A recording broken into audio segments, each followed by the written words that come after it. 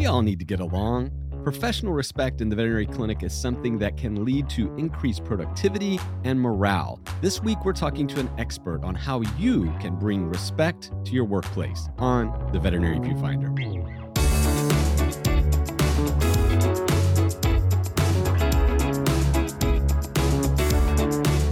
Viewfinders. Before we get started today, I want to make sure that we ask you guys to review us on Apple Podcasts. This is how the master algorithm connects us with our veterinary colleagues. So if you could, just take a couple of minutes today, just go over there, give us, we'd suggest 5 stars, but whatever you feel is appropriate so that we can continue to bring you great content like this conversation we're going to have today. Welcome back to the Veterinary Viewfinder, the podcast that tackles the toughest topics in veterinary medicine. And without a doubt, respect is one of the tough topics that just doesn't get talked about enough. And today, we've got a special friend and someone I respect and admire greatly, an RVT who is doing some amazing things. And we're going to have this really candid conversation about how to get respect and how should we give respect and what does respect really have to do with an effective veterinary practice. But before we get into all of that, as always, I am one of your co-hosts, Dr. Ernie Ward. And I'm registered veterinary technician, Becky Mosser. And today's guest, we're really excited to have it back, actually. She's a friend of the podcast who's been here before. Ms. Heather Pendergrass has been with us before to talk about various things throughout the years, and she's known throughout the industry for helping to develop amazing teams and strong, teams that work together. She's currently serving as a director with Encore Vet Group, which is an amazing position out there leading the industry again, as she always has been as a technician, helping to create better practices, better cultures within our practices. And today she's here to help us with just that. Thank you so much for coming back today, Ms. Heather. Thank you so much for having me.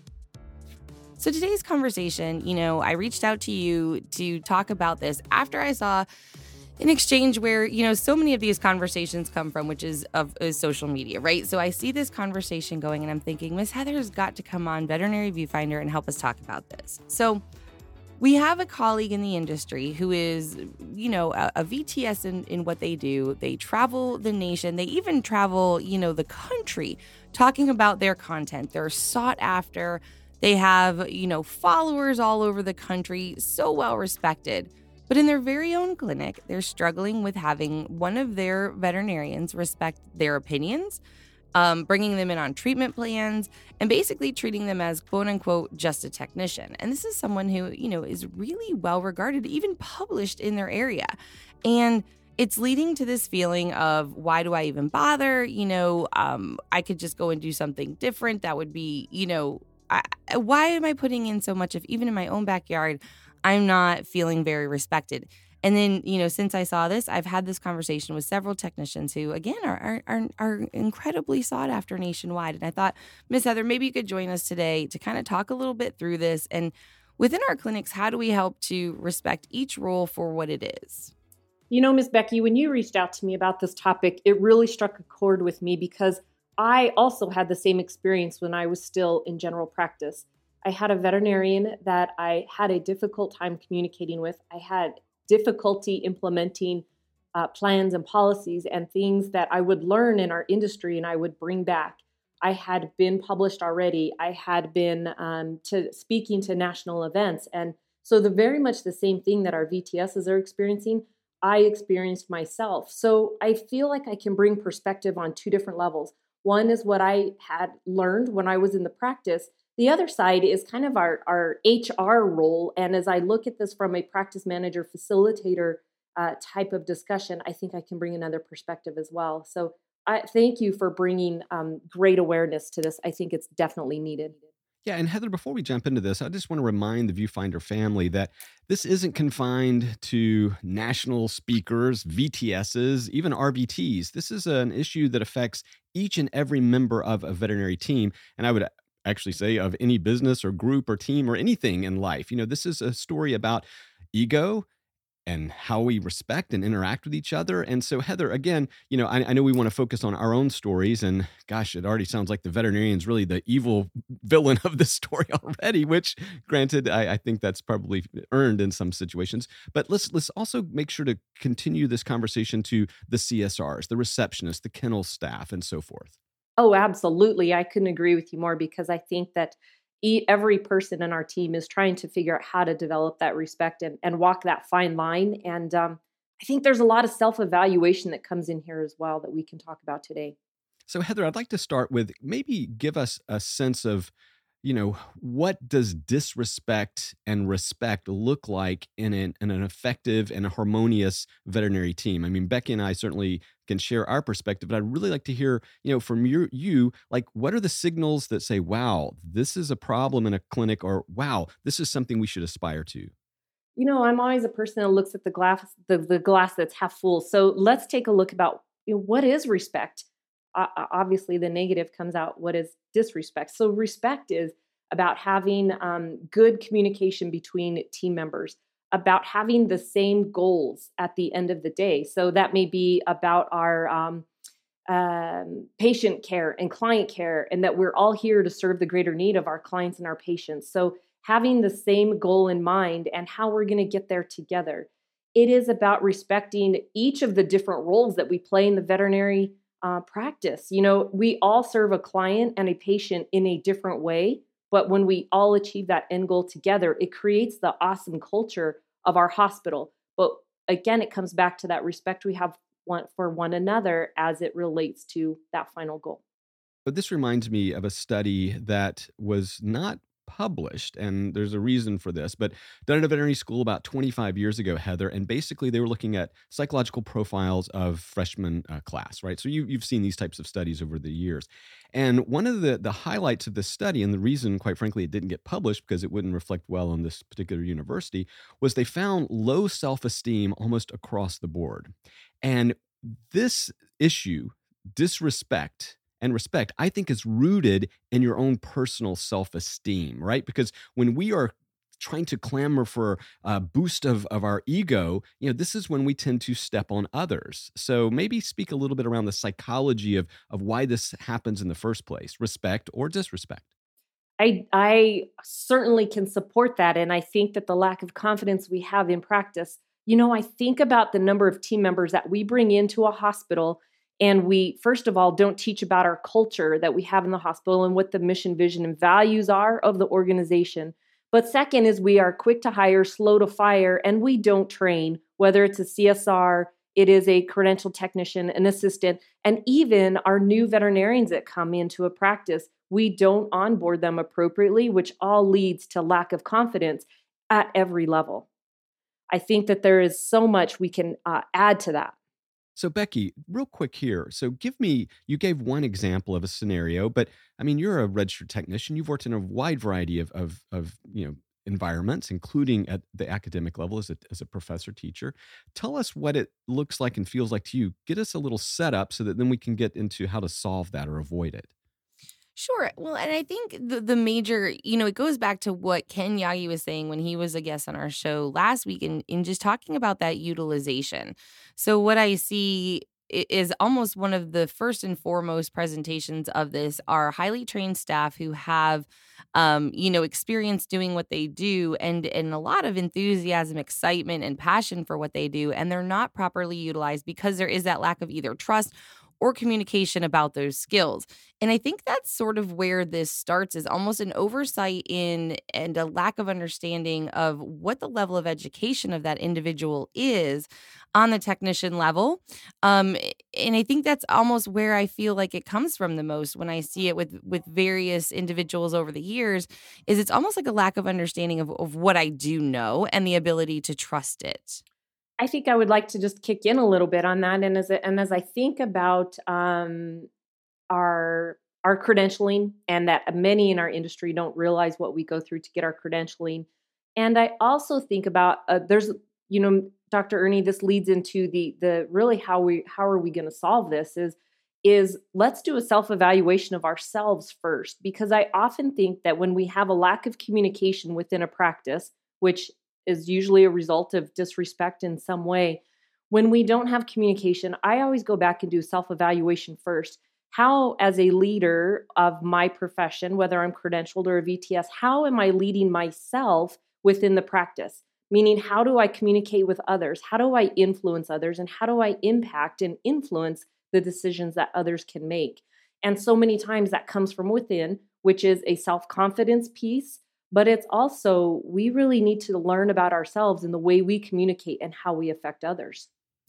I love that you bring that up, but then like what it flips in my head is like most of the time most of the individuals that I know in this profession are very humble and they don't feel comfortable, and sometimes I think it kind of sometimes comes from this technician credentialed versus non-credentialed use of title. Like we almost are taught not to march about saying what we know, and we are trying to be humble but also justify what we know. And I think that's a place that a lot of technicians struggle is like, how do I stand up for myself without coming off like I know everything and I'm better than? And that's, I think, a place where I see a lot of my colleagues struggle. Yep. And Becky, I'm going to just challenge that slightly. I agree with you. Humility is one of the tenets of us that makes us leads to empathy and so forth. It's something that I desire in myself and others. But having said that, I think it's also a conflict averse mentality, right? So now when you are being disrespected, this quote unquote humility, which I'm not sure if that's exactly the right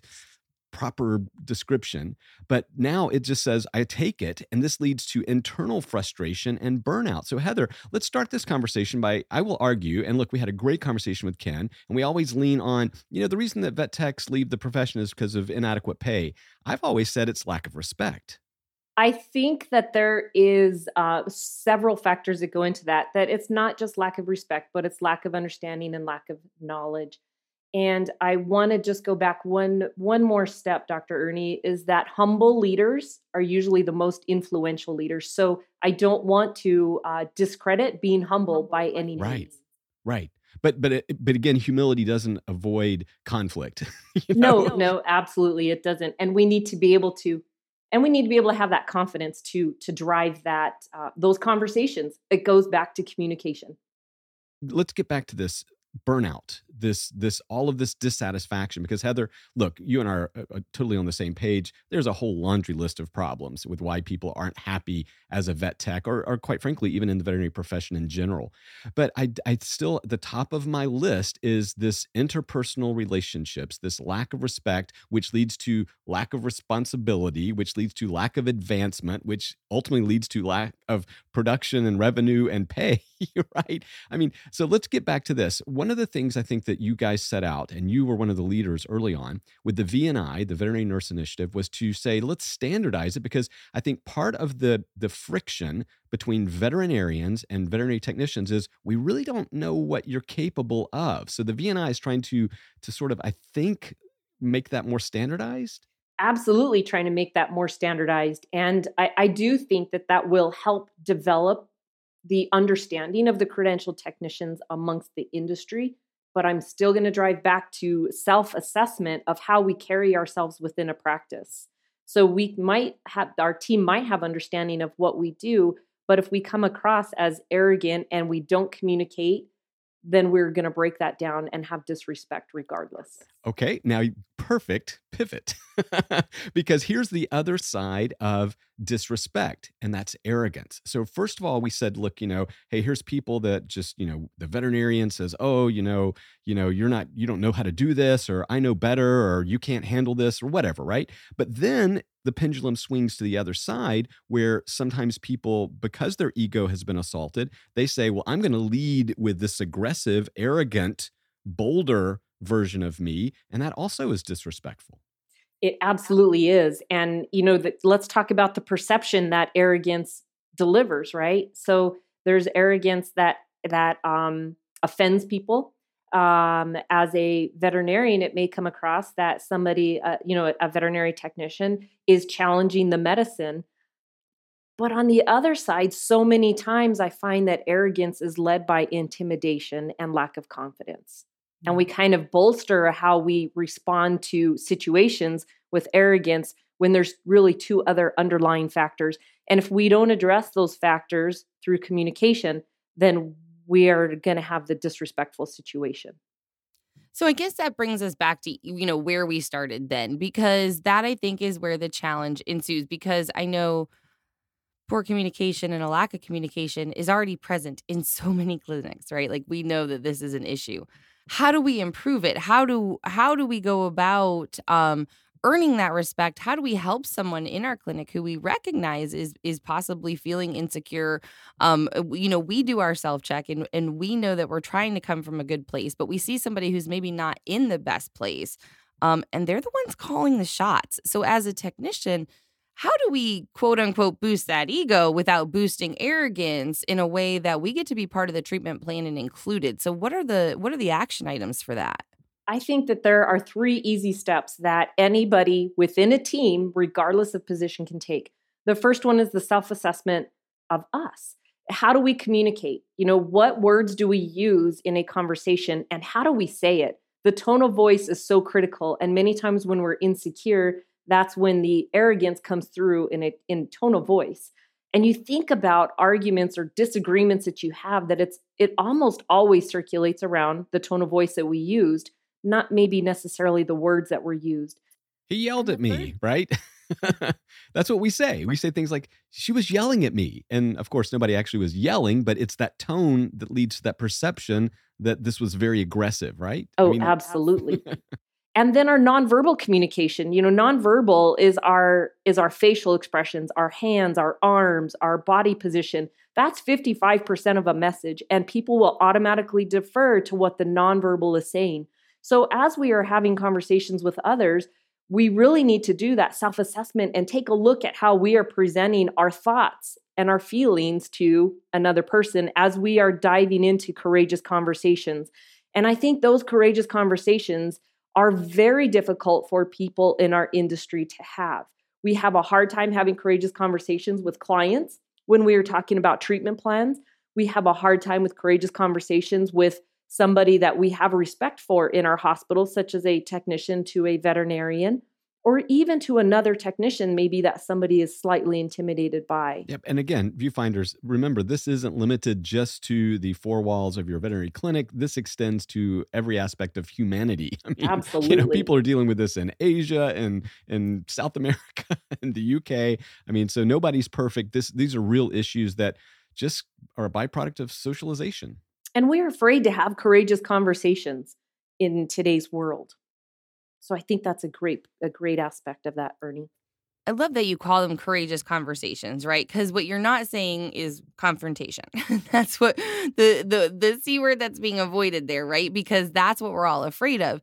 And I love that you call them courageous conversations, because I think growth really does come from these situations.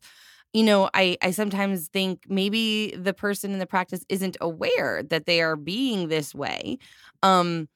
And it is helpful to call it out. But what are those? So when it comes to these courageous conversations, Miss Heather, how do we do it? Because it's hard, right? So how do we muster up our courage and do it in a way that's going to be the most successful? Yeah, and let's put a power imbalance in place, because I think that's where most of our viewfinder family feels they are. They feel like, well, this is coming from someone superior to me. So how do I, in an inferior subordinate position, actually, speak truth to this power, right? I mean, how do I confront or have this courageous conversation when it's my boss who's disrespecting me? I think that is a great point to be able to address, Ernie. And I think about the vulnerability of anybody having a courageous conversation. One of the great rules of leadership is that you have to be vulnerable in order to influence others. So a conversation the way I may address this conversation personally, whether I was in practice or if I'm having a courageous conversation, is to first be vulnerable as to why there's a problem that exists. So let's just take, for example, Becky, the reason that started this conversation is that we have a VTS that is being disrespected by a veterinarian. What I would do is, my vulnerability is, in Dr. Ernie, I feel that I have maybe created some type of distrust or disrespect amongst us. And I'm not sure maybe what I have done. And I would like to have a good conversation, a constructive conversation to move us forward, because I really respect you as a veterinarian. I respect your medicine, but how can we work through this together so that we have that mutual respect for one another? That is the vulnerable piece that I would put myself kind of under the bus to start that conversation. And that drops the barriers of the person you're having a courageous conversation with. Yep. Heather, every time when I'm dealing with conflict, and this is what I've written about and lectured about, and this is what I live, is there's 2 tenets to this. One, always lead with compassion. And so here it's humility/compassion. So if you feel you've been slighted by your boss, by another veterinarian or whatever, the first thing you should do is say, hey, own it. Say, I just feel like there's some kind of tension. Is there something I have done? And I love that vulnerability aspect, Heather, that you're sort of proposing here, because that's my /compassion, humility aspect. But what you're saying is, look, hey, let's have this open conversation. I'm not confronting you. I'm not blaming you or accusing you. I'm actually saying, did I do something wrong? Absolutely. And one of the things that we often do is we go to our friends and our colleagues and we start asking for support of somebody else within the hospital, which in essence starts the gossip train. Yeah, and I love that you bring up the, I statements, right? Because it keeps the defense levels down. So we're not saying, you did this or you make me feel this way. This is all I statements and being vulnerable. And I think that's really important. When in my experience, with various managers, they usually do like for these types of things to try to be resolved between two people first. And I kind of am interested in your take on that. Is this something we should be trying to deal with directly amongst ourselves? Is this something that we should be getting HR involved in? Or, how much does HR need to be on the lookout for this and be getting involved before it's even having to get solved amongst each other? The first step, I feel, is when we're trying to develop respect for one another, is that we have a direct conversation with the two parties involved. Not management, not HR. Because if it goes to HR, if it's escalated to HR or a practice manager, it's going to be asked, well, what did you do to try to resolve the situation before it got here? But as we want to develop respect, having that awareness between one another is going to heighten the respect. If we go around that, then it's going to decrease the respect. So I think that having that direct conversation is very critical to the success of it. And if we aren't unable to come to a resolution, then maybe we have a practice manager or HR facilitate a discussion somebody that will be a neutral party to help achieve our goals, which really is our client and our patient. Right. And that's one of the things I wanted to mention. And I hate that Laura's not here, because this was her style. Like, Becky, she always wanted people to feel empowered to bring it directly to management, right? So if they did not feel comfortable, especially when you're looking at power imbalances in a practice or business, she said, well, look, I'm your safe space. And then she would either go and address that with a person, or, as Heather just suggested, facilitate, sort of this triangular discussion. But regardless, if you're listening today, viewfinders, you need to have some advocate in management in your practice. If you feel that unsafe, then oh my gosh, Heather, there's so many things wrong with that clinic. But I think a lot of people do live this sort of isolated existence. And the reason I say that is because of the way people share it on social media. I mean, I am flabbergasted, Becky, that people go out and are more comfortable sharing it online than with their own team. Yeah, I mean, I think it's trying to keep the harmony in the clinic. I think that there is also times where we do try to resolve the issue, or we do try to have the conversations, and we still don't move past it, or we don't get back there. And it makes me kind of want to talk to this quote unquote power balance and that we keep bringing up, because I think just through tradition, we have this feeling of, veterinarian is in charge, veterinary technicians are not, but it brings me back to, thinking about the studies that showed, that there are cultural links to plane crashes because we question, our ability to question our quote unquote authority in a situation that may even become dangerous, right? And so with less and less clinics, being privately owned and more being corporately owned, and the power balance changing, Ms. Heather, can you speak to that a little bit? Just that power balance, imbalance. How are you as a director in hospitals sort of helping to kind of maybe simmer this down in the first place? Oh, great topic. We could have a whole another hour discussion. You're coming back to that, right? But 2.0. But culture is as at the local level, right? So it doesn't matter really who the ownership is, if it's a corporation. While there are different things that we may have to embody from the corporate side, culture is established at a local level. So the people that work in that practice on a daily basis are the ones that are responsible for driving a great culture. We participate in those goals together. We have goals that we may achieve for the corporate level, but the culture of our hospital is ours to own. And if we don't own it, then we have that negative culture. And we have local leadership in every one of those hospitals. That is usually a veterinarian and a practice manager. And we know that culture starts from the leadership and trickles down. So our owners, our leadership within those local levels have to own that culture and drive it through the rest of the hospital. Yep. And one of the things, if you're an independent clinic out there listening today, I want to say, be aware of what's happening with these large corporate entities, because they are bringing awareness to these topics. They are addressing them. They are setting systems in place that allow you, as Becky said, to have someone to talk to or to address and get it resolved. And I think too often, Heather, in local independent clinics, this has just been stuff that's been, sort of shoveled under the carpet, so to speak. And I couldn't agree with you more on that. So I'm really kind of excited. That's the wrong word, but look, however we make change in the profession, I'm going to support as long as it's a positive change. And I'm going to give credit where credit is due. And some of the companies like Banfield and the larger corporate entities, they're talking about this stuff, which is a huge step forward from where I came from 30 years ago. Absolutely. Culture matters. And everybody's being able to now put really KPIs behind culture, and having a great place to work is what drives employee satisfaction, the respect, the employee engagement, really ultimately best patient care comes back to the culture. So there's a huge amount of, we have a lot of industry talks that really focus on culture now. So I guess it makes me come all the way back to the beginning. So what did you do when this was you? How did you handle it? What did you say to your, the veterinarian that you were having conflict with in your clinic? How did you resolve it? Direct communication.